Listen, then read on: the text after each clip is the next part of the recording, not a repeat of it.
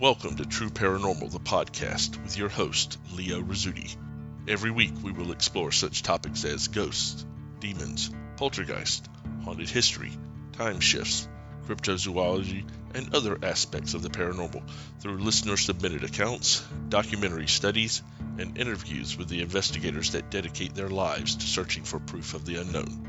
So get a fresh cup of coffee, dim the lights, relax, and get ready for a short visit to the realm of the true paranormal. Hey guys, Leo Rizzuti here. Welcome to another episode of True Paranormal, the podcast. This week we have part 2 of our ongoing conversation with Dalton Jones and Jessica Vick of Southern Souls Paranormal. If you haven't heard part 1, where they go into a lot of the ins and outs of doing haunting investigations, their philosophy in setting up groups, how they determine who they're going to investigate, things like that, and their personal background, stop what you're doing right now, back up, and listen to part 1. It was a great conversation, and part 2 will make a lot more sense if you hear part 1 first. So give you just a moment to listen to that. And 3, 2, 1.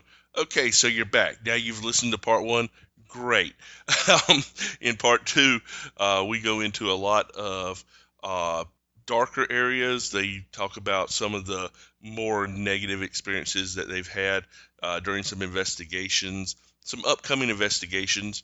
We go into some more of their philosophy with putting together groups and what they look for in investigations. And then also, as a special treat, we've got several EVPs that they have collected from some of their investigations that we go over. And these guys have an incredible collection of EVPs, and these are some of their best ones. So you guys are in for a special treat with that. But without any further ado, let's go ahead and jump right into part 2 of our conversation with Dalton Jones and Jessica Vick of Southern Souls Paranormal. So, I know Jessica kind of mentioned about negative entities and demons, things like that. Have you guys had any run-ins specifically with any kind of negative entities, or what would you say is the most memorable experiences that you've had during investigations? I guess would be a better question. Well, I'll start off with this one. This was back when my previous two investigators were with me. We went to a house in Trinity, Alabama, and it was about 2 or 3 hours into the investigation. And I was in the bedroom. I was with one of my investigators. I'll just call them Jane Doe and John Doe. I was with Jane Doe, and I felt nauseous, and it's like I had to sit down. So I sat down in the middle of the floor, and then I laid back, and then my chest started burning. I'm like, well, that's weird. So I sat there for about 30, 45 more seconds, and it just keeps getting more intense. So I'm like, hey, Jane Doe, do you have a flashlight on you? And she said no. I said, well, she actually had a digital still camera. I said, well, here, take a picture of this and use the flash. Which at the time we didn't think about using our phones, the lights on our phones, but she took the picture and she said, oh my God. I said, what? And she pulled up the picture and then showed me.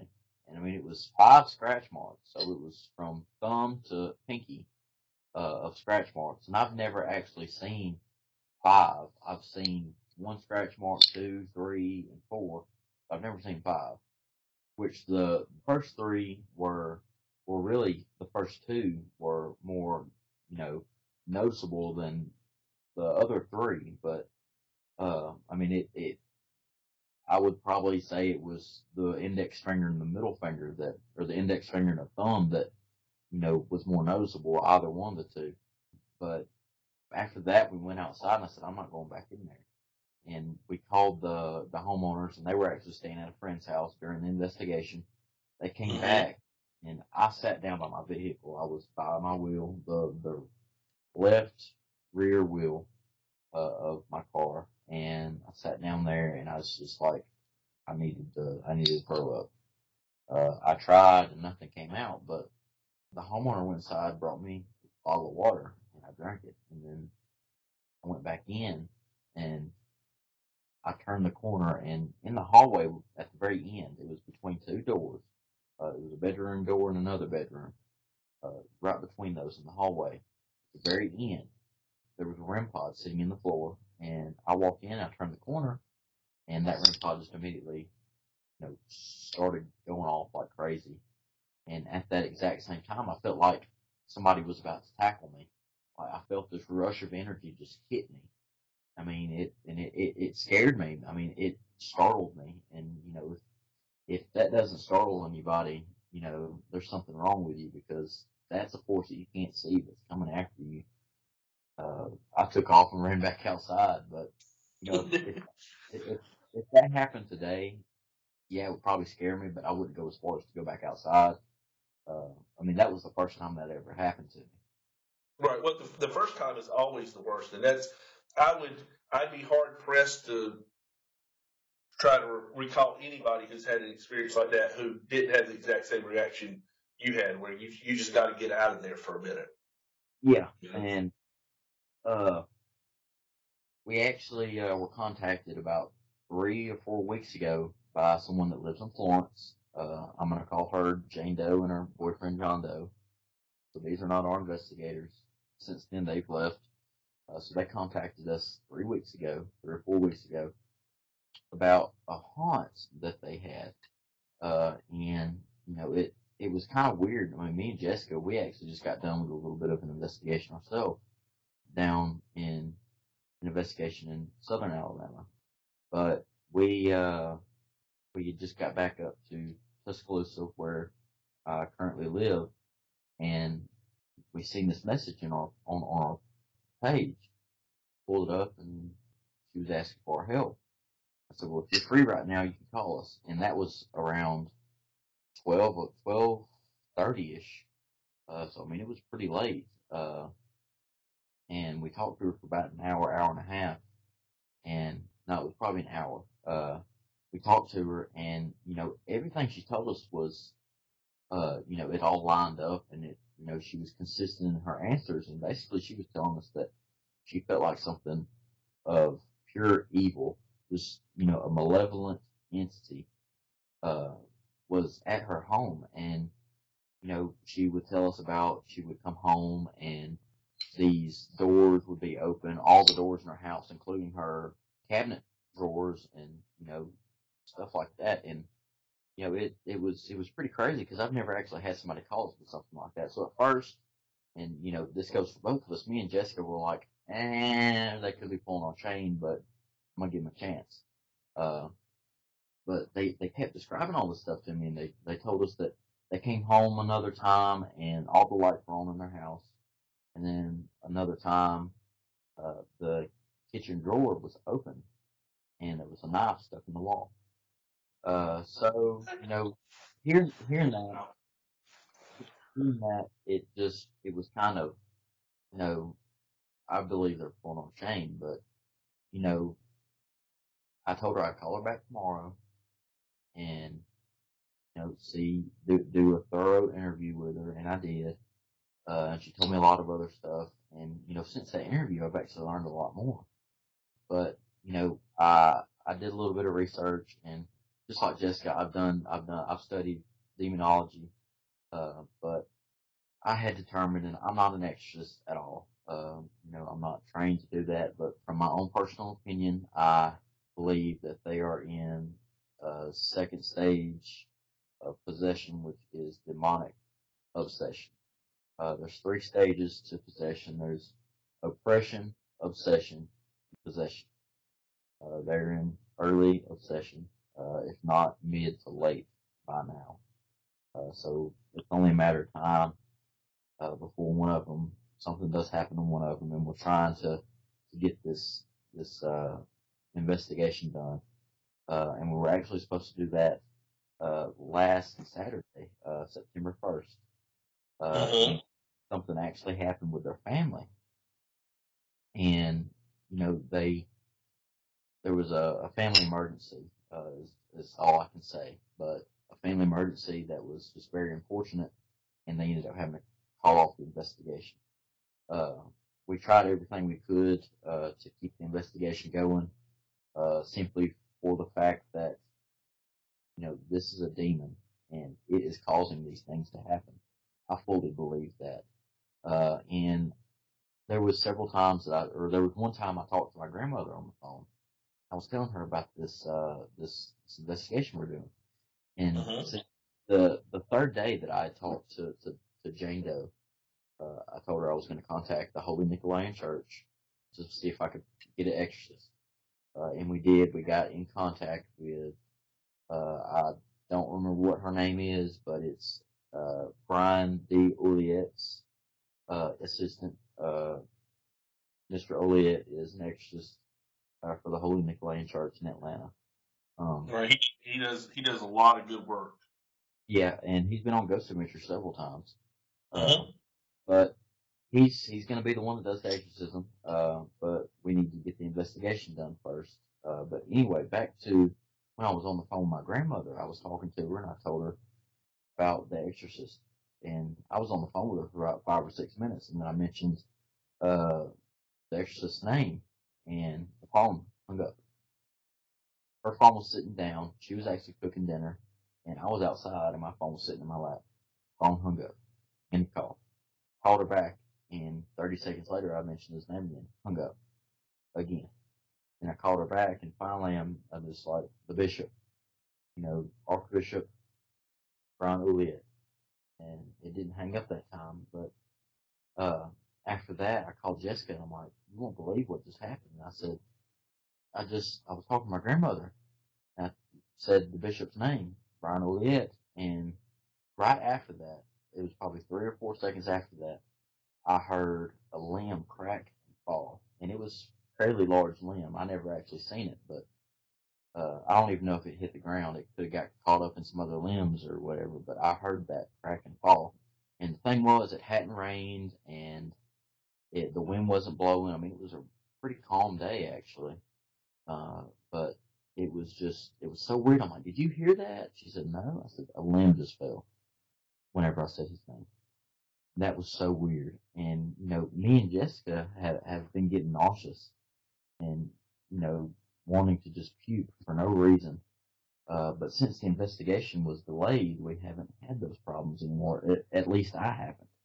Uh, I want to ask Jessica, have you actually felt anything else? Have you felt nauseous or anything? Because I don't think I've asked you that since then. Um, yeah, at times, but I actually, it's kind of weird. It's not necessarily a physical feeling, but I I do have well, I do suffer from depression and anxiety, and I don't know. It's just I don't want to say it's 100% attributed to it, but it's like ever since because my we were all excited about getting to do that investigation, and it was I was like, this is 'cause it was a big deal. This is not because, like I said, when you're dealing with a demon, it's a whole different magnitude. It's a whole different, and it's to be taken seriously. And I had all this energy built up, all this motivation and da da da da da. And it was like once that happened, it pretty much it was like a sucker punch to the face when they uh canceled it. Because I mean that's really what they did. They canceled it, and I'm not 100% sure what exactly is going on, but it seems like ever since then I've been more depressed about things, but it could also be because I had my hopes so high about doing this and everything and actually getting to help these people, and it affected me like on different levels. But I've been a little bit more depressed, and so I've been trying to keep my mind on different things and stay positive and stuff because it can get bad, and it has before, but that's a different topic. But All right. Well, and for those of you guys listening, this is actually, for lack of a better term, this is a typical thing that happens when you're investigating and you run into a demonic infestation, you will find that every weird thing and every bad thing that could happen ends up happening. You're going to be roadblocked at every turn. You're going to feel physically ill. You're going to feel mentally wiped out. And that's before the actual investigation. It's happened to me. It's happened to every investigator that I know that has run into something like this. And, it's just a fact of life whenever it comes to it. But the good thing is, if there's a good thing that can be brought out of it, is it gives you confirmation that you're dealing with something that you need to actually deal with. Exactly. And I'll tell you another thing that was now. Tell me what the chances of this is, and Dalton can tell you because Dalton was actually there the day that this happened. But it's kind of okay. So I was on my way home from Nashville, and I got a new car back in March of this year. It's a 2005 Nissan Altima, and since I've had the car, I've kind of had it. I bought it used and everything, so kind of had some problems with it. Every time something would come up, we would, fix it or at least, try to diagnose it. Well, it is so weird how this happened. Like, I'm still just like, so, last weekend I was in Nashville and I drove my car. Everything was fine. Get up there and literally I was 30 minutes from home and the motor, it started knocking. Basically, I don't know, but so the backstory of the car is the motor actually, this was my fault. So all you handymen, you mechanics out there, here's your little chance to poke, whatever. But I was always on the go and working so much and going here and going there, and it would slip my mind to check the oil in my car. Well, I ended up pretty much blowing my motor up, the first one. So didn't have the car for nearly 2 months, and I just got it back 2 weeks ago. And there was a used motor put in. It was good. Well, 30 minutes away from home, the damn thing just did exactly what it did the day that it died out on me and the motor quit. I immediately was like, okay, shut the engine off, and I pulled over on the side of the road. And it's, I've just been having nothing but bad luck. And now it's like we're back to square one. So now I'm back to driving my papa's truck. And so it's things like that. And like I said, Dalton tell you, we were actually coming to do some business. And I called him and I was crying. I'm like, dude, and I was so stressed out. I'm like, Dalton, you gotta come get me. And he sort of knew where I was at because, where I'm from, he's not really familiar with the area, but I'm like, it was like 12 o'clock, middle of the day, hot, sweaty, and I'm like, Dalton, please come get me. Like, you're the only one that I can think of. Just come get me. And if it hadn't have been for him, it was just, I was so stressed out, and like, and something tells me that was kind of maybe had something to do with, you know, the demonic presence, and which, they're capable of anything pretty much. And Oh, absolutely. And things like that, the, your average skeptic would say, well, you weren't checking the oil, or you're asking for trouble with this. This is a used car, it's going to break down and things like that. And none of that's wrong. None of that's incorrect. right. But it's the matter of this thing after this thing after this thing after this thing happens, all in back to back to back to back to back. It can't all go wrong all at the same time, but when you're dealing with demonic infestation, a lot of times everything goes wrong all at once, Yeah. and you can't explain it.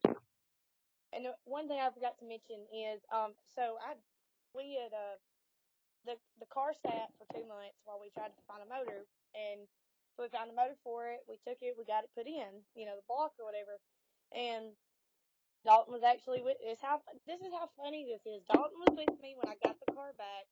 He was with me when the car died, and I got it back on a Sunday, and then it quit on a Monday, so it would have been almost exactly a week. But I got the car. I hadn't had the car but a week. Okay. And when we checked it, it had oil. I mean, it was good. And there is no way under the sun. When we got in there and checked it, it was just about completely out of oil. And it was just so annoying because I'm like, okay, I haven't done that much traveling. And, where I live, Nashville is about almost a 3-hour drive. And I'm sitting here thinking, there is no possible way, unless there's just no way that oil got burned up that quick. And that's, it's just really, really fishy to me. And, slightly annoying too. And it was a used motor, and it's like, how can this one do the exact same thing that the first one did? So that's kind of, it's not a coincidence. It happened for a reason, unfortunately. Yeah, absolutely. And I mean, again, it's not anything that's. I hate to say it, it's not anything that's unusual when you're dealing with demonic infestations.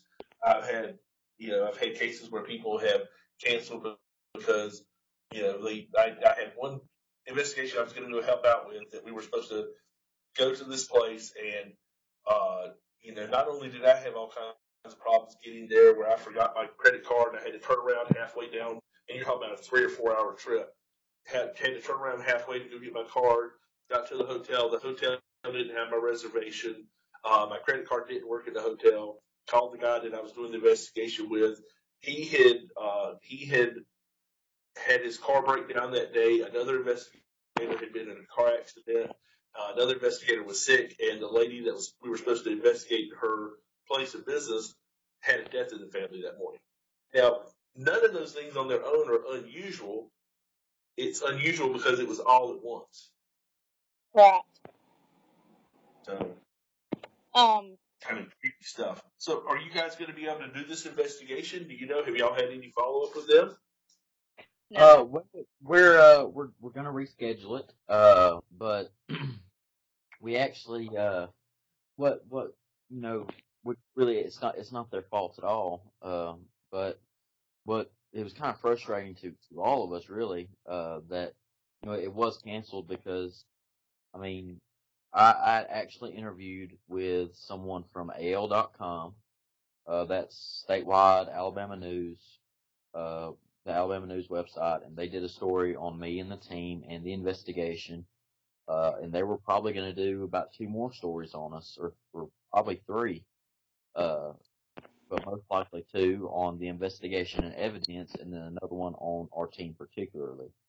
Y'all can actually find that on AL.com. If you can't find it on there, just type in AL.com, Southern Souls Paranormal, or type in AL.com, Dalton Jones. I mean, you'll find it, but the reporter did a pretty good job on interviewing me and a great job on writing the story. But I mean, it was. And we'll put a link up. We'll actually put a link up in the story notes in the show notes to the story too. So if anybody's looking for that link, it's an easy way to find it. And that was pretty fun for me because they actually came to my work. And then everybody there got to call, oh, he's getting interviewed for the news. I'm like, yeah. But that was it was pretty cool because that's something I've always wanted to do, which I've always said, and I'm always going to say it. That if you're doing this for the fame or the money, you're you're you're doing it for the wrong reasons. I mean, Yeah, you're definitely barking at the wrong tree. I had Ed Warren once said at a conference I was at. Somebody asked him about all the money that they thought that he made off of doing investigations, which they never charged anybody for any investigations. And he said, if you want to get rich doing investigations, it's not going to happen. He said it's the thing that happens is it's a very good way to get poor very slowly. So it's you're not going to get wealthy doing it. That's for sure. and that's very true. And that's why I tell some people that want to get into this. I'm like, well, buy some cheap equipment first. Buy you a PSP7, a digital recorder, a cheap camera, and go out. And if this is something you want to do, try that out. If it turns out that, yeah, there's really interest in you, then, go for it. But, don't buy all this equipment. Don't even go on an investigation yet until you've got thousands and thousands of dollars worth of equipment and then realize, hey, you don't want to do this. Because they're not going to take that equipment back. They're not going to refund you the money. Exactly. So you talked a lot about equipment. What equipment do you use, and what are the purposes of it? Because I know what the equipment is, and a lot of guys that are experienced investigators do, but the casual listener might not know. You throw out a lot of terms about certain equipment. What do you use, and what is the purpose of it? Well, I mean, we use everything from, ITC communication devices to meters and, thermometers and, all that different stuff, cameras. But, whenever I'm explaining stuff to somebody, I'll usually start with the most basic and then, go from there up, which I'm not going to, name four of them off. I'm just going to name, some of the main points. I mean, we've got the EVP recorders, which, that's just your basic voice recorder. There's nothing special about it. But that's just used to capture, voices from a spirit. A lot of times whenever you do get an EVP, it's more of like a loud whisper. And you rarely ever get one with vocal tone. I mean, it's very rare that you get one like that. And then we have the cameras, which can, of course, record and capture images, and you can find orbs and mist, smoke, anomalies, apparitions, and stuff like that. And from that, you've got your digital camera, then you've got your night vision or infrared, which you used to see in the dark, which captures, that stuff. And then a full spectrum, which is basically another version of night vision, but sees in a different spectrum of light than what infrared does. And then we've got the PSB7 and PSB11. Basically, the PSB11 is two PSB7s put in one box. What that does is it sweeps through radio frequencies at a very fast rate. So you're not really going to get much radio interference. I mean, these are live radio stations, so occasionally you'll get a snippet of audio. But the way you can tell it's a spirit is if it speaks through more than one sweeps. If you hear a hello and that's over 2 or 3 sweeps, then hey, you've got a spirit voice. But you can do some modifications to those to where you can make radio interference as minimal as it can be, and it's very simple to do. It takes 5 minutes, but it will void the warranty if you get a warranty with it. I don't think the PSB7 comes with a warranty, but I think the 11 does. But all you gotta do is take a few screws out and take out the antenna. That's it. And then put screws back in, and there you go. You're done. Would you say that's one of your main tools in your arsenal right now? Not necessarily. I mean, we do use it a lot, but we usually, as far as communication goes, we usually rely on EVP recorders and the Oculus. But we do use the SB11 a lot and the SB7. We do use those a lot. Really, we kind of try to balance it all out and use everything that we have unless something tells us otherwise. I mean, for instance, if we're getting a lot of things on the PSB7, we're not going to swap over to the Oculus. We're going to keep using the PSB7. But I mean, if we're getting, use it till it doesn't work anymore. Yeah, basically. And, since I mentioned the Oculus, it basically takes all these environmental readings, humidity, barometric pressure, temperature, all that different stuff, EMF waves, all that. And each word has different data that goes with it. One thing can make it say a different word. I mean, if the temperature's 1 degree lower, I mean, for instance, it could say, goodbye, whenever the temperature is 73 degrees, but if it drops down to 72, it'll say, pen or pencil or whatever. But it's not relying on just temperature. It's relying on a bunch of different factors. And I tell my investigators, I said, do not touch the antennas on top. Do not. And I tell them, don't move fast with it. I said, if you're going to hold it in your hand, be still. But we mostly try to keep it on a steady surface that's, none of us are near it. We're at least a foot away from it, so we don't, none of our breaths blow on it and make it change. And, it's just, it's a piece of equipment you got to be very careful with because it's easy to get false evidence from. Right, exactly. And I think a lot of people would, as amateurs, would go out and would buy a piece of equipment like that, not really understanding how to use it, and would use it in a manner that would give them all kinds of false positive readings and get excited about what they found when they didn't really find much of anything, unfortunately. Yeah. And you don't want to burst somebody's bubble with that, but that's just the reality of it. Unfortunately, Yeah. I mean, it's like an EMF meter. If you're walking under exposed wires and you're getting a high EMF reading, you're not picking anything up except for those exposed wires. Unfortunately, I hate to say that, but Now, okay, so I've actually got two things I want to say. Well, actually three. Another thing, people can fake evidence, and you can find it on, you can find it anywhere. The most easily faked piece of equipment is the K2, and we do not use those at all. I mean, we just don't.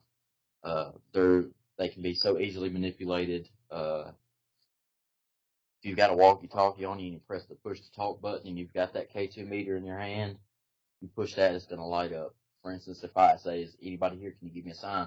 I reach down subtly, press that button, and it spikes. And that's just from the radio frequency. And right, I mean, and that's all it's reading. Yeah, and I mean, it's so easily manipulated, like I said.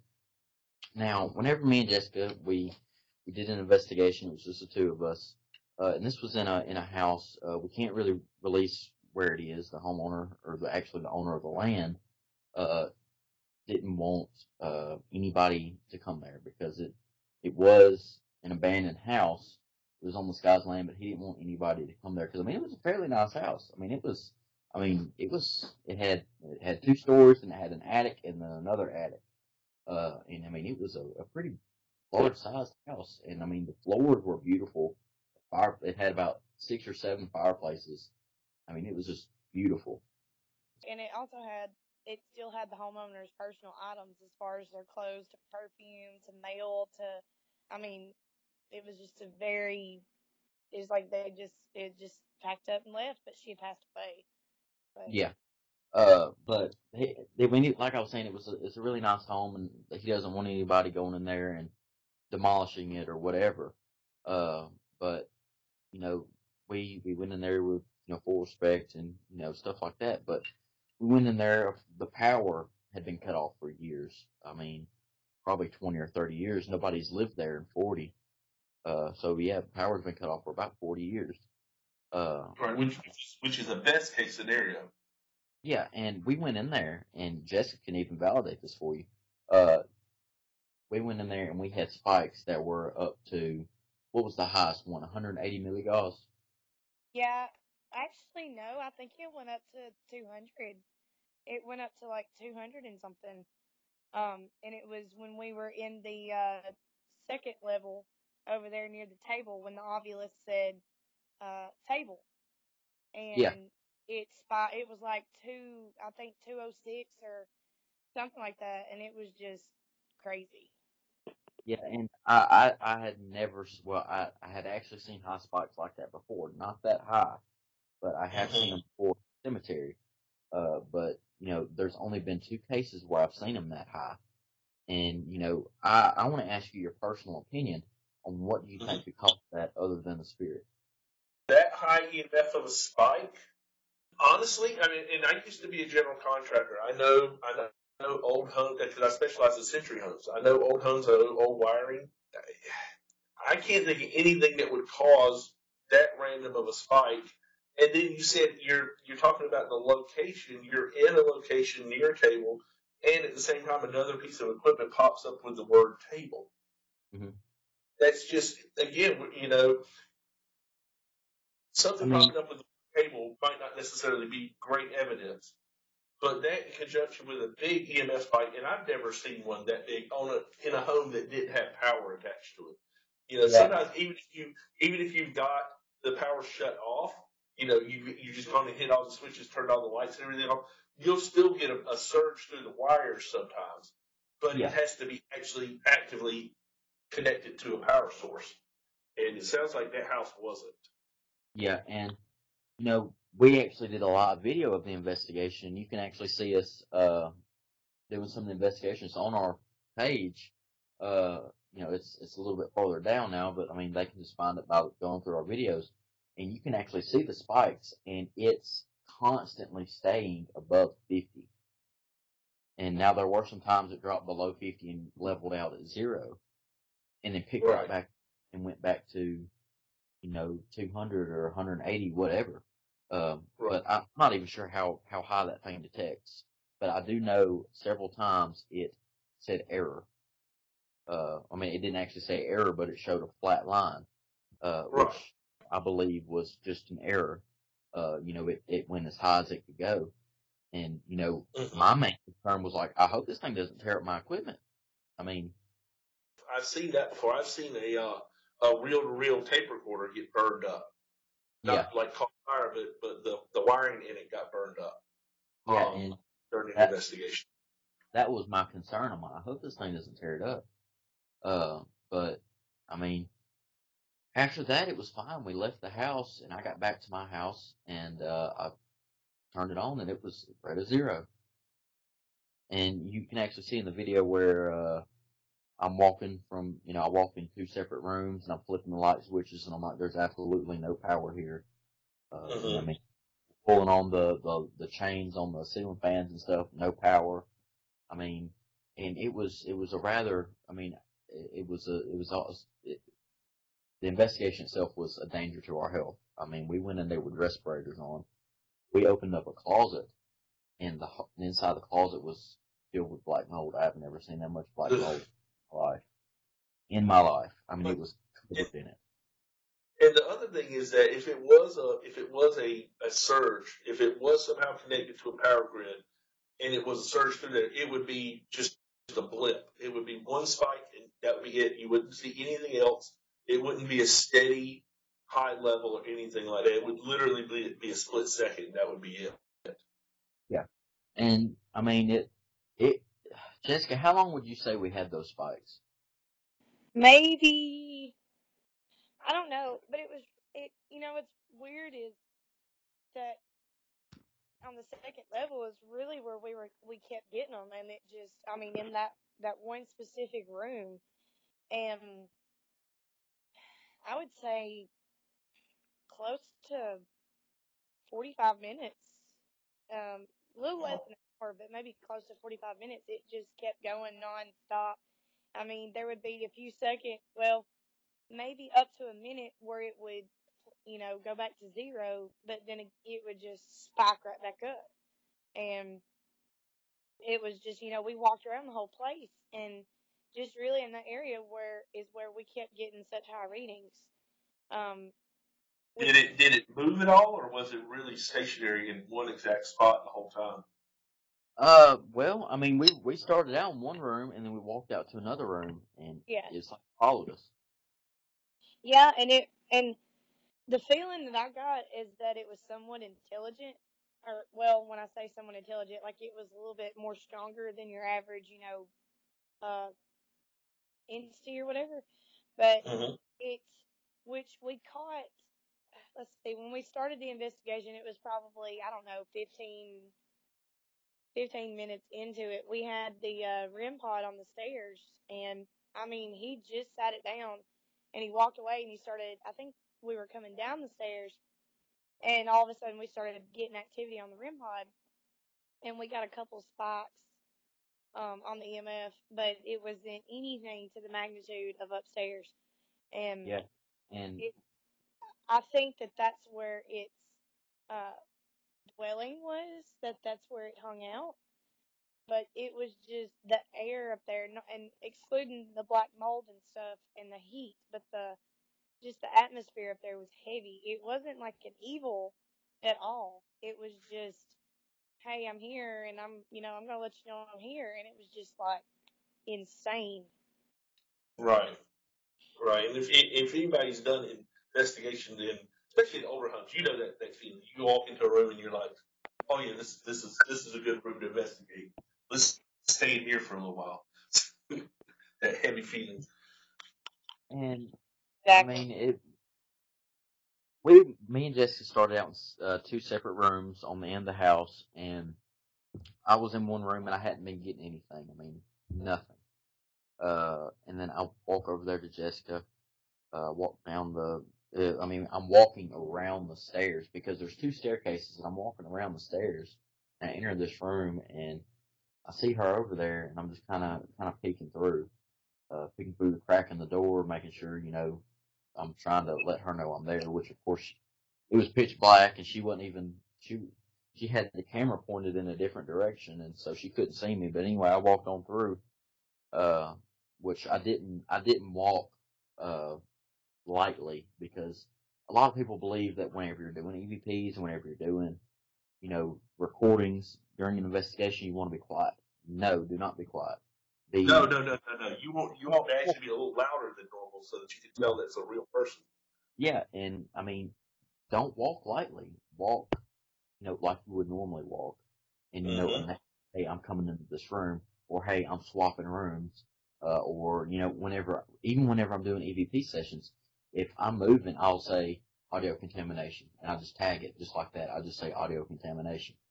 So, and whenever I'm viewing the audio waves on Audacity, you can see the movement in my hand where it made the noise. You can see that visually. It's a small waveform, and then you see the larger waveform of me saying audio contamination. And it's I've kind of gotten to where I can, whenever you say audio contamination, you're going to get the same wavelengths, or the same waveform rather, not the wavelengths, but the same form every time, because you're saying the same words. So I can basically go through and look and find all those spots where the same waveform is throughout the recording, and I can just go ahead and remove those or tag those as audio Right. contamination. Right. So that's something that I do. So I'm really careful about any type of contamination. I'll always tag it. But it's something that every investigator needs to do and to keep in their mind. That it's very easy to contaminate evidence. It's very easy to get false evidence. Absolutely. And we did an episode of one of my first episodes on EVPs, and we went into a lot of that. And there's a lot of the same stuff you're talking about. There's just you don't just run in there with a recorder and record everything. You got to be very careful, because it's so easy to get false readings and to get false EMFs and things like that. It just is. But the exciting thing is, if you've done it right and you catch a real one, that's like the most exciting thing ever. It really is. And I know you guys sent me y'all sent me a good handful of EVPs a little while back, and I had a chance to look at them, and they were fairly impressive. Um, there was one of them specifically that I'd like to talk to you about. You had on there as the note on there. It was like the fourth one down, and you said it from Cherokee, Alabama, and it says "Help me." Yes. And, and I'm actually looking at it right now. Uh, yeah. Let me actually listen to that one real quick, so I can. It'll kind of put me back into that moment, if you don't mind.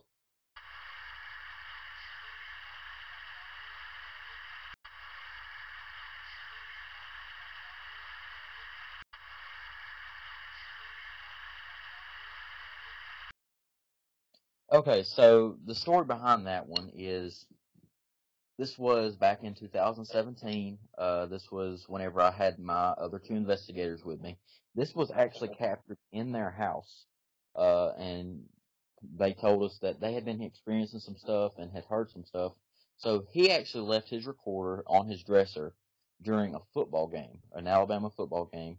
So he went, he left the recorder on the dresser recording, and he shut the door and went into the living room on the other side of the house and watched the game, and he came back and listened to it.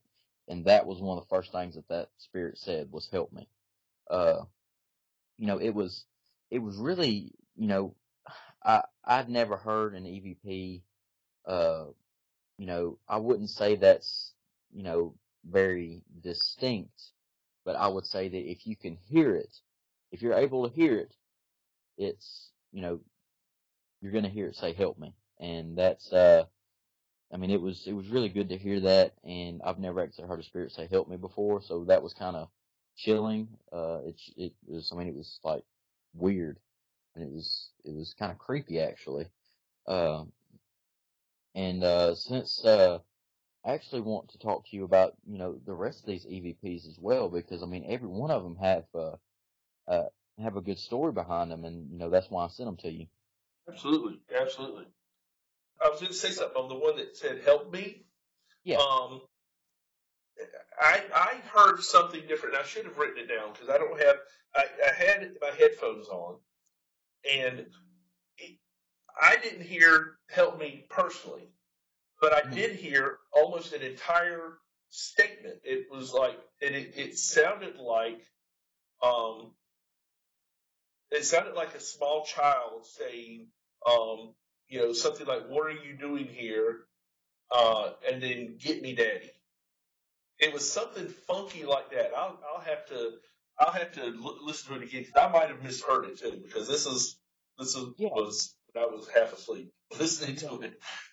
Let me know, because I'm actually interested to find out, because that's one of the things I like about EVP work is, some people come up with these what they think it says, and it's, you know you can't guarantee anything with EVPs. You just can't. Yeah.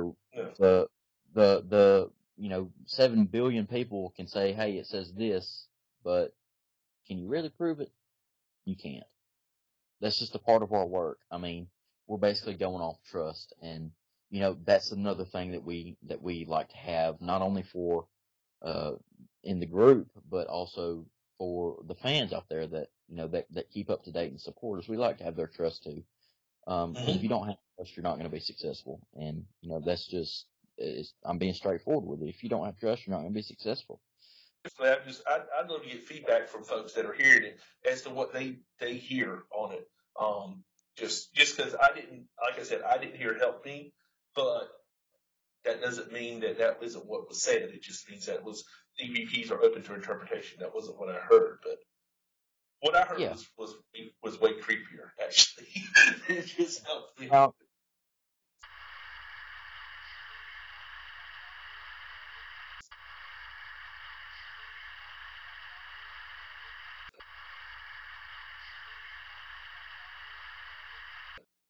yeah, I would actually like to hear what they think it says. These types of things, like I said, I just love hearing what people think it says. And then, to have people agree with you on that, and these people are also like, "That's amazing." And, I'm going to save the best one for last, actually, but, the next one we had was, through PSB-7 or PSB-11. It's not an EVP, it's a disembodied voice. I just turned it on, and not even 30 seconds, because usually whenever I start, a session, I'll let there be silence, and if anything comes through, it comes through before I say anything. And I believe it was during that 30 seconds it says, "You're in trouble." And it sounded like, maybe a middle-aged man. Uh, I'd say probably 50, probably in his mid-50s. Uh, and he had like a real raspy voice. It sounded like he was maybe a smoker. Uh, and that was also, That was the impression that I got with that one too. yeah, and that was in Cherokee. That was at the house we investigated for our previous two investigators.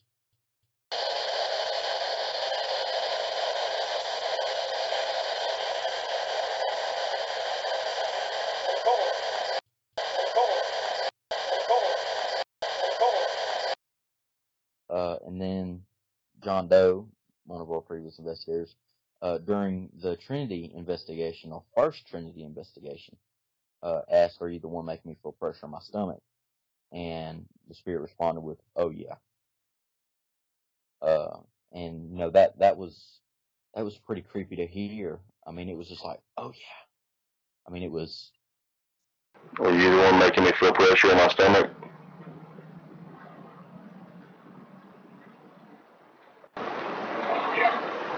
Are you the one making me feel pressure in my stomach?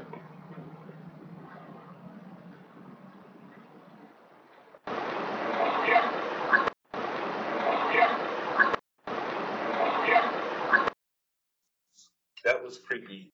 And anytime you get an intelligent response is amazing. It. Yeah. It. I mean, EVPs, on their own are creepy. And then, also, I actually mistitled one. It was the EVP that says "Say Something," and I did a subtitle that said Trinity, Alabama, and I'm wrong about that. That was actually also in Cherokee, and that was also on the recording that was recorded during the football game that our previous investigator had set up.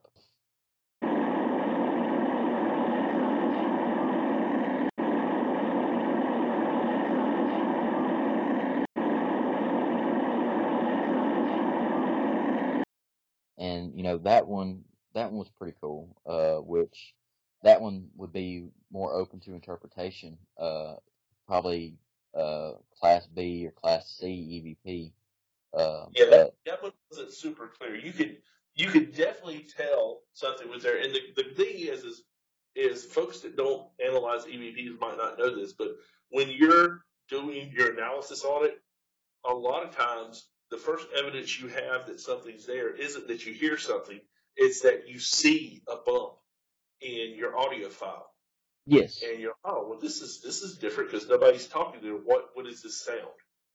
Mhm. So, so a lot of times you can't necessarily pick up what is said, but you know that something was said, and you can tell there's a rhythm. With that one, it's not as clear, but you can still tell that there's a rhythm of speech in there. yeah, and whenever we get a Class B or a Class A, that's really exciting. Now the two that says "Pray to God," if I'm not mistaken, both of those or if I'm not mistaken, one of them's Class B and then the other one's Class A. Yes, that's exactly what I was thinking. Was that one was B and one was A for sure. But those had a really cool story because we didn't pray before both of those investigations. And during those investigations, two separate investigations and two separate voices, both saying the same thing. Pray to God.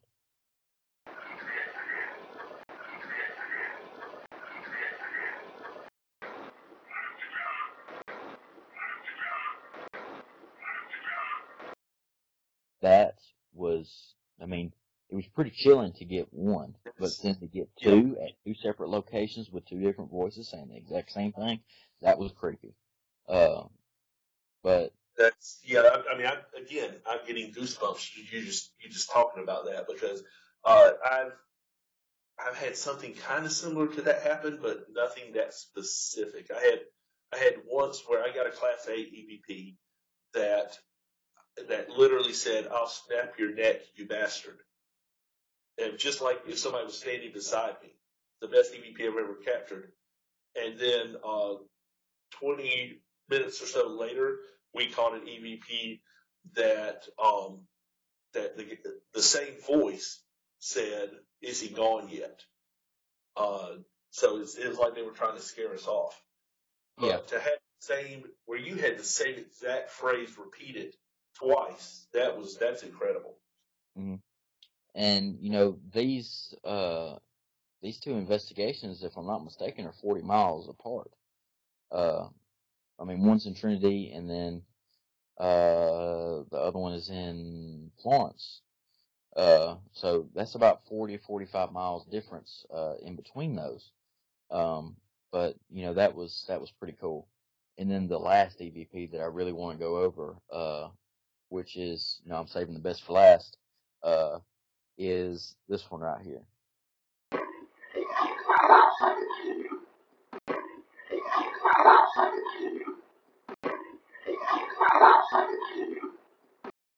Now, I originally thought that it said, "My mama loves you." Mm-hmm. Now, of course, I'm sure you went through these in order, so you heard the best one first. Right. So I'm kind of curious. Without, I don't know if you remember what it said or if you remember, uh, what I thought it said. But what do you think it says?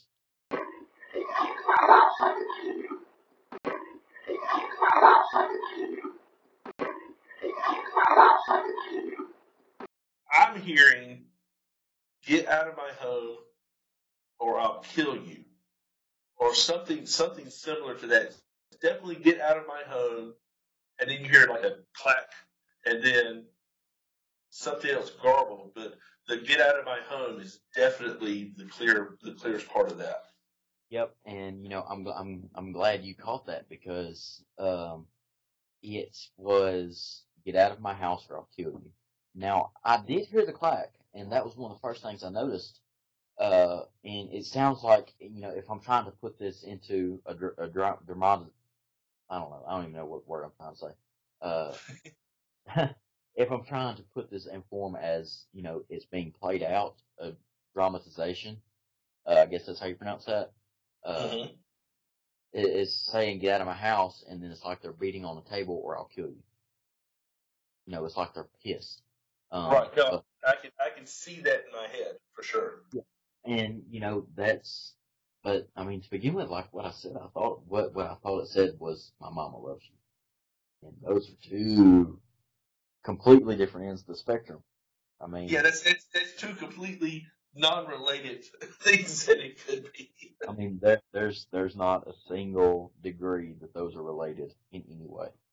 I Well, mean, and I will tell you, the tone of the voice definitely sounds more malicious or angry to me yeah, than a welcoming, "Oh, here's a little message about mama." yeah. And see, and I agree with you there. But before I actually downloaded it onto my computer and listened to it, I was listening to it on my EVP recorder, and see, it sounded like a small child, and it was like, "My mama loves you." But Did it really? It sounded like a small child. it did, and I well, I could probably, I don't know I don't know if it would change the way it sounds or not, being that it was downloaded to Audacity. I could try to put it back onto my recorder and see if it sounds the same way. I don't know if it will or not, but I thought that was kind of weird because I listened to it on my recorder and I was in complete silence. I mean, there was nothing around me making noise. I listened to it and it sounded like a little girl, probably, 6 or 7, saying that. And then, I listened to it on the computer and it's like evil. And, Did you adjust the speed on it at all, or make any I, adjustments like that? I did not adjust the speed on it. The only thing I did was remove the background noise. Right. And, you know, I've to begin with, I didn't really want to remove background noise because whenever you're doing EVP work, you've got to be very careful with what you do. I mean, that's just like I had EVPs, I think, too, on my Facebook page where you can hear the white noise in the background, just the quietness, the sound, nothing, if you will. Mm-hmm. And then you hear it pretty loud, and then it just goes down to almost nothing. And that's the point to where I removed that background noise. And people, which I've never had anybody say, "Well, that's just two recordings connected to each other, two different ones." Well, I've never had anybody actually say that to me, but personally, whenever I listen to it, I'm like, "Dang, somebody's gonna think that I did that."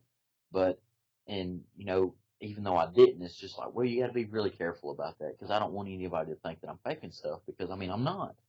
I mean it's a Right. pretty bad feeling, and it's never happened to me personally, but I do know that some people that were getting real evidence, but they just weren't editing it correctly, and it made it look like they were faking it, and it was just they were doing everything right besides the evidence, editing it, Mm-hmm. and you Right. don't have to go out there and do all this crazy editing and adding, all these different sound effects, you want to keep it as basic as possible. I mean, as far as Right. amplifying it, yeah, you can do that. Removing Mm-hmm. back noise, yeah, you can do that. But I mean, adding sound effects in there, don't do it. Don't do it. I mean, No, it's no, no. When I presented EVP evidence, I always presented this is the raw sound file, and then this is the cleaned up version. yes, I always presented them both back to back. But I actually had a guy once that was he was trying to get me to uh, put on some of his EVPs, which I love. EVPs are probably my favorite thing, especially on a show like this. It's all audio. I love EVPs. yes. But he sent them to me, and he had added in spooky music in the background for some reason. And I'm like, dude, this is unusable. You can't. No, I'm sorry. I hate to shoot him down like that, but why would you do that? Why would you edit in something like that? But Yeah, and you do that, and that's just going to ruin a perfectly good EVP. I mean, exactly. it's just like that EVP had potential, but basically you just ran it over with an 18-wheeler by putting, sound effects in there. Why do that? Keep it as basic as possible. And that's a really good tip for anybody starting out. And, just like you said earlier, you didn't have anybody to mentor you, and neither did I. I mean, everybody thinks their way is the best way, but, after looking through all these other, different ways to start a team, I'm not being cocky or anything, but I am saying I do feel like my way is, a pretty good way to start out. I'm not saying it's the best, but I know it's definitely not the worst, and I know it is good. But it's just take a little bit of this advice I'm giving you. I mean, if you don't take any of it, I mean, just take a little bit of it, and if it's not working out for you, I mean, you don't have to listen to him anymore. I mean, just give it a shot because it worked for me. And, I'm giving out advice all the time. People message me on my personal page saying, how did you start up your team? And I'll go into detail. I'll tell them, hey, well, I mean, you just got to find somebody interested in it. I mean, don't, don't post, job listings on Indeed or whatever because that's not a job. It's a hobby. Okay. Now you can put it on Facebook and be like, hey, I'm looking for some paranormal investigators. Anybody wants to join me? Yeah, you Right, can do that. right. And But you'll get all kinds of responses from people. They might not oh, necessarily be the ones you want to investigate with, but you'll get all kinds of responses. yeah, and you can even type up a little questionnaire for them. I mean that's how I started. I mean Mm-hmm.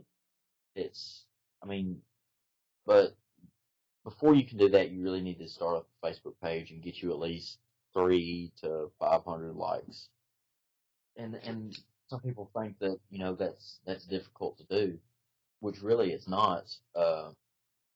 And you got to spend money to well, the original saying is you got to spend money to make money, but really I'm spending money to get more investigations, and you can actually boost the post and reach people that you wouldn't have reached before, from a target area or a target audience, and that gives people, they're like, oh, that's pretty cool, and it'll actually pop up in their newsfeed, for the area that you boosted in. So you can do that. You can connect with more people and, you know, get some more investigations out of it. So really you're paying for an investigation. But, if you're trying to get likes and, get out there, it's worth it. Cause I've boosted several posts. I've boosted about 2 and then boosted the page 1 or 2 times. And Mm-hmm. each time about 1 to 200 likes max, off of, boosting the page and then boosting a post. Uh, you you'll get likes here and there and some comments. But don't don't let people get you down. Don't let them rub your face in the dirt. There's so many people that are completely against what you're doing and that, don't want anything to do with it and want nothing more than to just pick at you for it. But don't let that discourage you, because if you feel like you're doing it right, or if you feel like you're doing something right and you enjoy it, stick with it. Absolutely. I think that's probably the best advice you could give somebody is just stick to it. Absolutely. And, like I said earlier, make sure this is something you want to do before you spend thousands of dollars of equipment, because you're not going to get that money back. You're not going to get nowhere near that money back. I mean, you buy a PSP7 for a PSP7 sells for right around $80. You're probably going to get $30 to $40 max. Right. Yeah. That's that would be on a really good day. For Yeah. sure. And, I mean, you got to think there's not that big of a market for this kind of stuff. I mean, sure, you can find people out there that want it, but I mean, you've got to look in the right places if you're going to sell it. I mean, you post it on, Wish or not Wish, but Let Go or whatever. People are about, what is that? What does that Yep. do? Is that a calculator? Is that a high tech calculator with an antenna? They're not going to know what it is. And No, I mean, and you most of the time, if you could post it on like a paranormal group or something like that, that'd be your best case scenario. But most of them won't let you advertise stuff like that on there. I was actually just about to say something about that. Now, there are some that will. There are some specifically for selling paranormal equipment. And people that sell paranormal equipment, be very cautious of them because they will cheat you out of money. And I hate to say that, but it is true. It's never happened to me, but, I do know some people that they sent $500 to get an SOS camera made from an Xbox 360, Kinect camera, and a laptop, and a grip, and the software, $500 or $600, and they never got their camera. But you got to be very careful with that kind of thing. Yep. Good advice, sir. So what do you guys have coming up? What are your next investigations that y'all have on the board right now? Well, I'm going to turn that over to Jessica and let her tell you a little bit about an investigation that she's actually setting up. Okay. Well, I've got a friend. I'm not going to name any names, but I've got a friend who, there's a courthouse in a place called Chambers County, Alabama. And I got a friend who works over there, and he actually, we started talking. He reached out to me. He saw that I was in the group or whatever, and we were discussing, our different paranormal experiences and stuff, and he started telling me about the courthouse, and I will actually email you a picture of it, and Dalton has seen it. Look, I want to go investigate it so bad I cannot stand it. It's got that whole your typical creepy vibe, but it's like so historic looking. Anyway, so I'm trying to get up with another paranormal group. Now, Chambers County, Alabama is on the Georgia-Alabama state line. If you're looking at, it's going to be obviously adjacent to Auburn. So it's a good little piece away from us. It's about 3.5 hours from me. I've never been there. But supposedly the type of activity that they're having is, from everything he's told me, it sounds demonic. And it's, he said that the doors move. He's physically seen things move on their own. Just all kinds of stuff that I could go into. But I'll save it for if we can get this into motion. I'll save that for when we do a live video. But it's like I said, it's pretty historical, and I really want to do it like really, really, like I'm chomping at the bits to make this happen. I don't know why. There's something about, I don't know, out of everything that Dalton and I, we've tried to get investigations, this is like one place that I want to go. And I told him, I said, look, you ain't got to worry about nothing. I said, I will take on making this happen. And so we would have to get, because it's a government building, we would have to get, permission, obviously, to go inside, which would be really badass. We can do that. Because it's a pretty decent sized building, and it would take, all of us. I mean, we could get lost in it. and do our own little mini, birth sessions or whatever. But we were actually they're called. I'm gonna give a shout out to them. Dark Entity Paranormal. Ken Allen. He is actually a dispatcher down there, and he has reached out to me about like us kind of joining forces and stuff. And there's also like a whole bunch of other places down there. Um, there's also been stories of occult activity, satanic rituals where they would sacrifice goats and hang the goat heads on, I believe it's a bridge, he was telling me. And there's a row, I mean, just creepy stuff. And it would have to be a whole weekend event to do that. And so I'm going to see if we can, join forces with them to get that going. And it's not as easy as a lot of you would think, but because I mean, we can't just drive almost 4 hours and show up down there and be like, hey y'all, we want to investigate. Which it's my friends down there, there's a couple deputies in the area, and that's the ones who actually told me about it. And I was like, well, hell, let me do this. So yeah, it's like you said, it's there's a lot of moving parts to it. I mean, because we can't just show up down there and be like, okay, we're gonna investigate your courthouse, and it's so much has to line up. The stars have to line up for everything to go smoothly. Because I mean, that's a big trip for us. And Would that be probably y'all's biggest investigation to date, you think? but yeah, it probably would be. If I'm trying to think. That demonic investigation that we had, that we were supposed to have this past weekend, um, it was the one that we had the most set in stone, and so that would have been somewhat the most active. But as far as history and activity and the strength of the activity, from me talking to him and talking to a couple other people about it, yes, it would be the biggest one. It's I don't even know. He I think he told me when it was built, but I can't remember. But I mean, it's like 1800s um old. Like I would go back through my messages, but I don't want to do that. But yeah, I'm super excited about it, and I'm gonna try and get that.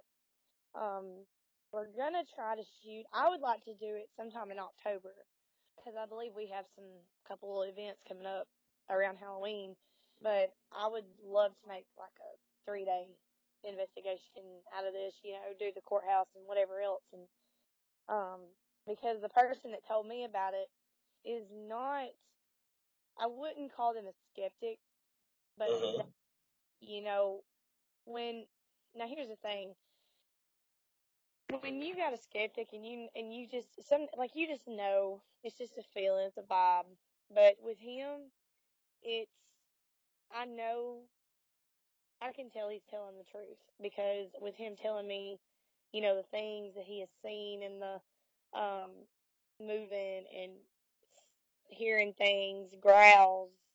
There was actually a story that circulated of one of the deputies, and I think he's no longer there, but he got scratched, and they had pictures of it, and just things moving, and like just I don't know. It just seemed like it would be so eventful, and like just I got to do it, and hopefully everything, like I said, can line up because I really want to do it, and they really want us. I mean, they want us to come down there and investigate, and it's not like you know it was something that it wasn't our idea, it was their idea. Like, hey, if y'all ever get the chance, y'all should come investigate it. Like, I am down. I know Dalton's down. Well, and I mean, I pretty much put it to him like this. I said, you know what? I said, you may be the leader, and I'm co-leader. I said, but this is one investigation that I want to go do. And whether you like it or not, like, we're going. And I don't know. It's just weird. I just feel so drawn to it. And that says a lot to me because, typically you don't get, I'm trying to see how to word that. Sometimes, you don't get as drawn to an investigation as you do another one. And this one, I mean, just hearing everything, like I don't know, I just feel like I need to go do it. And so if I have to hog tie Dalton up and the rest of the crew, I mean, we're going. Like, There you go.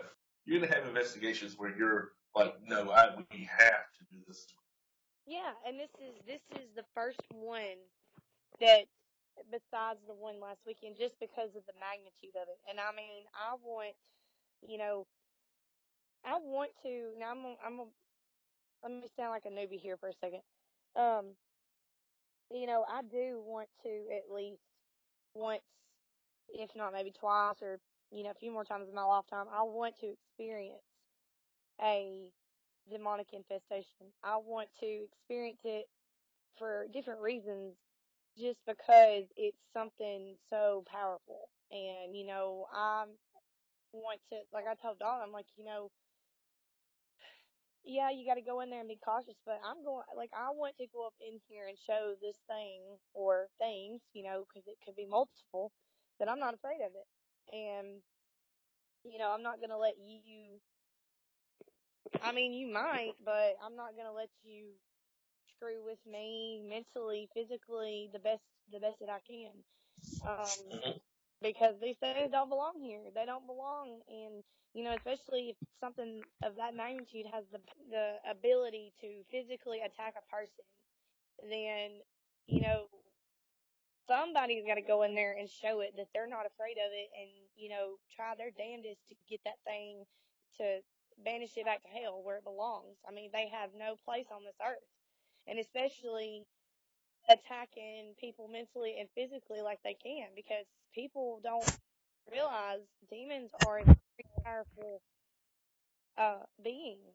And I guess, and Dalton hasn't talked to the guy. Like I said, I'm not going to mention his name just out of respect, but Dalton hasn't talked to him. But I mean, I've talked to him, and like I said, I feel that he is being truthful, 100% as far as his personal experiences. I mean, he doesn't seem like the type, and I mean, I haven't known him all that long, but it's just that feeling I get. And, I don't want something attacking them and us going down there. I want to try everything that we can. I mean, hell, we may get down there and it may be a full-fledged demon, and they may need an exorcist. They may need an exorcism down there to. So I just. Yep, but you don't know until you get down there and you investigate. Exactly. I mean, they could be dealing with something that they have no idea how powerful it is. And from what he's told me, it seems like it's pretty dominant. And, cause I mean, it makes doors slam, knocks things off. And I mean, another thing, it could also be, well, I don't really think it's a poltergeist, because he has told me, the guy was scratched, 3 scratches. They've heard growls. They've heard, I can't remember if he told me they've heard creepy music or not, but, it's just, that's the scratches, the growls, the things moving, which I mean, a spirit can move stuff, but like slam a door and, that's Right. Well, it's a combination of all the things that can kind of lead you to start thinking that direction.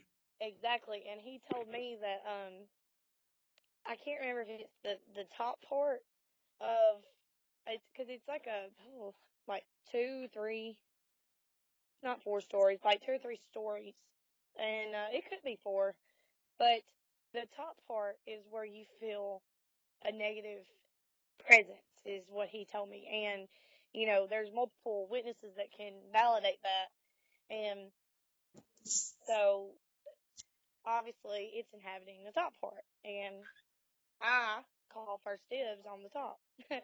So like I said, I want to go in here and do, like I'm not lying. Like I'm telling you, like this is one time I'm gonna tell Dawn I put my foot down, and I'm just really excited about it. I could go on and on about it, but I'd love to, you guys do that investigation, or if you are able to get into the house that has the demonic activity, And I'd love to have you guys back on to talk about anything that y'all found, your experiences there, things like that. Yeah, that'd be awesome. Yeah, most definitely. I mean, anytime you want us back on, like I'm down. I know Dalton is, and I have a feeling that coming up in the next 2 or 3 months, which obviously the colder months is the best time to Mm-hmm. investigate. But I just feel like which we've got a couple of leads here and there, and it's just we have to weed out the ones that are not going to be worth. That's not worth investigating. And I don't mean it like that, but I'm saying, because as we said 18,000 times, it takes a lot to prepare for an investigation. I mean, a lot. And we don't want to waste our time, and we don't want to waste their time. So we want to make sure that it's going to be something worthwhile. You know, we may go somewhere and these people, they say this and this and this, and they have sent us evidence, and we may get down there and we may not capture nothing. You know what I mean? We may not get a single thing, which is possible. Um, so it's a gamble with the paranormal. It's a huge gamble, and Mm-hmm. it's, you have to weed out what's real and what's not, and that's what we're here to do is, to debunk everything. And I know that's one of you were talking about philosophies earlier. That's one of Dalton's biggest things is, you know, you want to weed out everything that you can because you don't want to present false evidence to them. Like, we don't want to be known for that. We don't, we don't want to be like, blow into the recorder and be like, oh, somebody breathed. Did you hear that? We don't want to be like that. And I know there are some groups out there that do manipulate evidence. I mean, it's just, Well, they grasp at every little thing that they can find. yeah, and it's I'd rather have 3 or 4 really, really good, high quality pieces of evidence, me personally, than have 300 or 400 pieces of junk. That's just me. Well, hey guys, I appreciate you guys being on the show. You guys are absolutely the best. I know we've had some connection issues and some audio problems and all kinds of circus things happening around us, and you guys have been absolute troopers with this. Well, why don't you tell folks how they can get in touch with you guys, where y'all can connect with folks online, things like that, real quick. They can email us at southernsoulsparanormal.com. That's all over, or I'm sorry, southernsoulsparanormal@gmail.com. That's all lowercase, no spaces. But the best way to contact us is either through our page. You can find us on Facebook, Southern Souls Paranormal, or you can call me personally, at my phone number, which is listed on the page. and I'll give my phone number too. Probably shouldn't do this, but it'll be alright. I've changed it like several times before, so it won't hurt nothing. But mine is 205-570-3500. And the reason I give it is because sometimes Dalton doesn't have service, and I have better service than he does in most areas. So there you go. And you can also reach out to us on our personal Facebook pages. It's Dalton Jones, and then mine is Jessica Vick, and that's V as in Victor, ICK, in case you, or whatever. And also, there's Walker and Sean South, Walker Gibson. Hey, I mean, don't be afraid to contact us about any questions you have, or any, even if you have a potential, activity going on your home, shoot us a message. I mean, we're not judgmental at all. That's what we're here for. We're here to help you guys. And, like he said earlier, I mean, we travel as far as Tennessee and Georgia and Mississippi, all over Alabama, and hopefully soon Florida, and even maybe, as far as Kentucky and the Carolinas and Arkansas. I mean, you never know what the future holds, and that's one thing I would like for us to do is, because number one, I love to travel. I can't sit still long enough. Most people think I'm a crackhead naturally because, like, I'm always full of energy. I mean, Dalton can tell you, like, except for earlier today, I was tired, but I mean, I'm always on the go, always doing something. So it would be really, really cool if we could start like getting investigations in other states and, get our name out there and get our group out there and, um, help as many people as we can throughout the Southeast. And, um, I don't know if he mentioned this, but we're one of the top 5 groups in Alabama. Um, so I mean, and that says a lot. That's not just from promoting. That's the type of service that Dalton gives, and he's very humble. Like you said, he's not in this for fame. I mean, none of us are. But I mean, if it happens, it happens. You just kind of go with the flow of things. And Mm-hmm. but it's just doing these interviews and doing this and that. I mean, it does help us get out there because if nobody knows about us, then we can't get investigations and we can't do what we love and we can't help people. And I mean, it just goes on and on. But so that would be a really cool thing to me is if we could, you know, go to other places and go, and I'm always about meeting new people. I love it. Like nobody's a stranger to me. Like I'll talk to a tree all day long or a fire hydrant. I mean, nothing is a stranger to me. And so it's just, and also meet other people who are in the paranormal world and hear their experiences and, swap stories around the campfire, so to speak, and, you know, look at their evidence, show them our evidence and everything. And that's like a network, build a network. And because the paranormal world can sort of be somewhat competitive. And we're not trying to be competitive against other groups. We're here to do what we love. Because I mean, we got into this for a reason. Dalton started this when he was 15. I mean, what 15-year-old is thinking about starting a normal group? I mean, they're video games and this and this and this. What a teenager does. I mean, that says volumes for a young man like him to be starting a group that has come such a long way in 3 years. And he's still 18, and it's like you gotta that's like inspiring because it's like he's doing what he loves, and it's don't think just because your situation is what it is right now you can't do it. And growing up, like I was talking about earlier, I've always had a love for the paranormal, a passion for it actually. And I'll be 28 in November, and I've always wanted to meet people that share the same interest as me, and it's been so difficult to find that. And I found Southern Souls Paranormal, and it's like I fit right in at home, and it really is a huge blessing. I mean, it is a huge blessing, and I finally feel like I belong in something, and like I can do what I love and what I enjoy, and it's not just a hobby. It's part of my life now, and it's gonna be part of my life, and I hope it's part of my life for years to come. And whatever comes out of it, and I hope it's nothing but good things for everyone. And that's just my thing. I know I'm preaching, but you know, take No, you're actually that's exactly the mindset that I love to hear from people. Uh, and what you said about Dalton. Yeah, he's a young guy. Dalton, we're going to talk about you like you aren't here, but he's a young guy. But the thing is he knows what he wants out of life, and he knows where he wants to go, and he's building something, and that says, like you said, that speaks volume about what he's doing and what you guys are doing.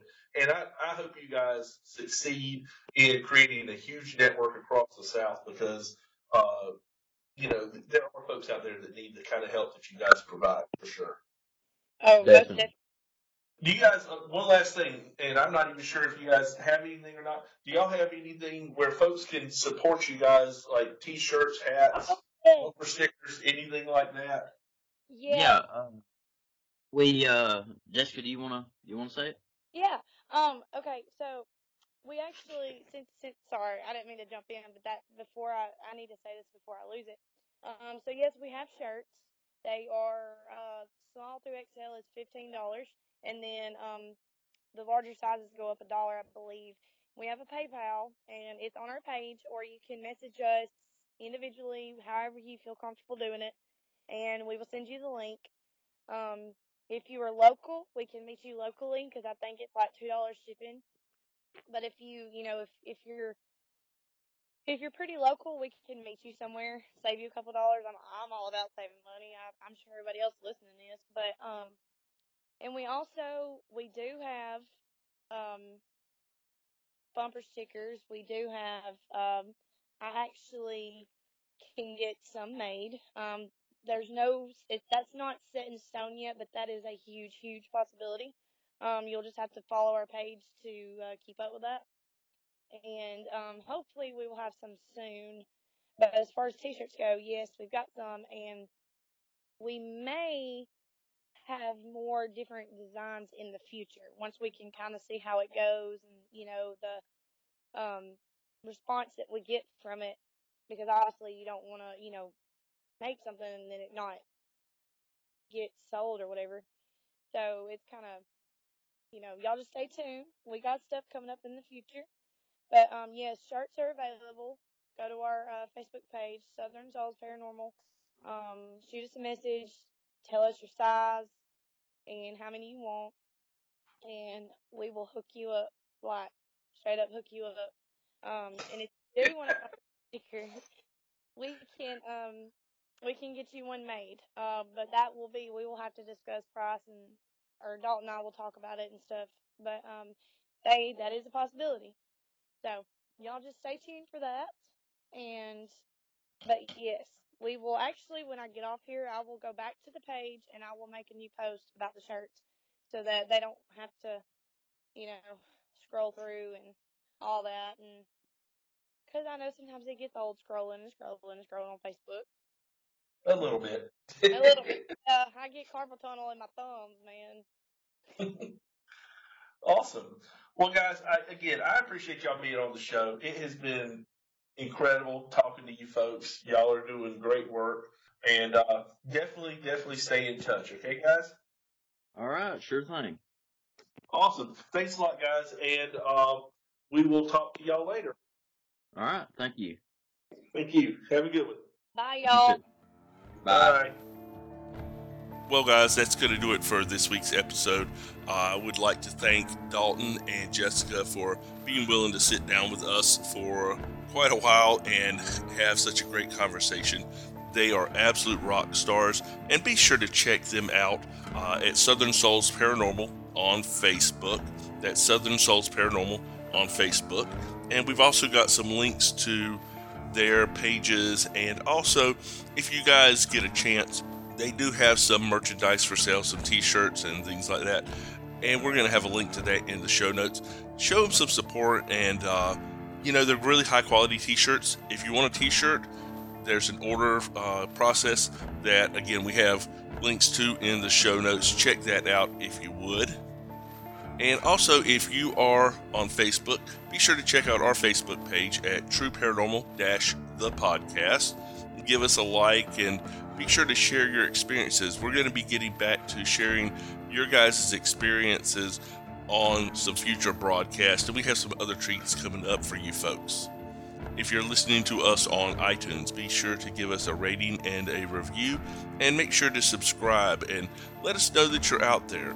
You guys are some of the best audience in podcasts, and we get really good responses from you guys. We love hearing from you folks. Speaking of responses, we're also on Twitter. So if you're on Twitter, be sure to give us a shout out on there and give us a like or a follow, or however you want to describe that thing on Twitter. But just follow us, and that way we know that you guys are out there. We do a lot of interactions with folks on Twitter, and it's a great tool for us to get real time back and forth with you guys. That being said, this is Leo Rizzuti. I would like to thank you guys for joining us this week and every week. Be sure to join us again next week for another episode of True Paranormal, the podcast.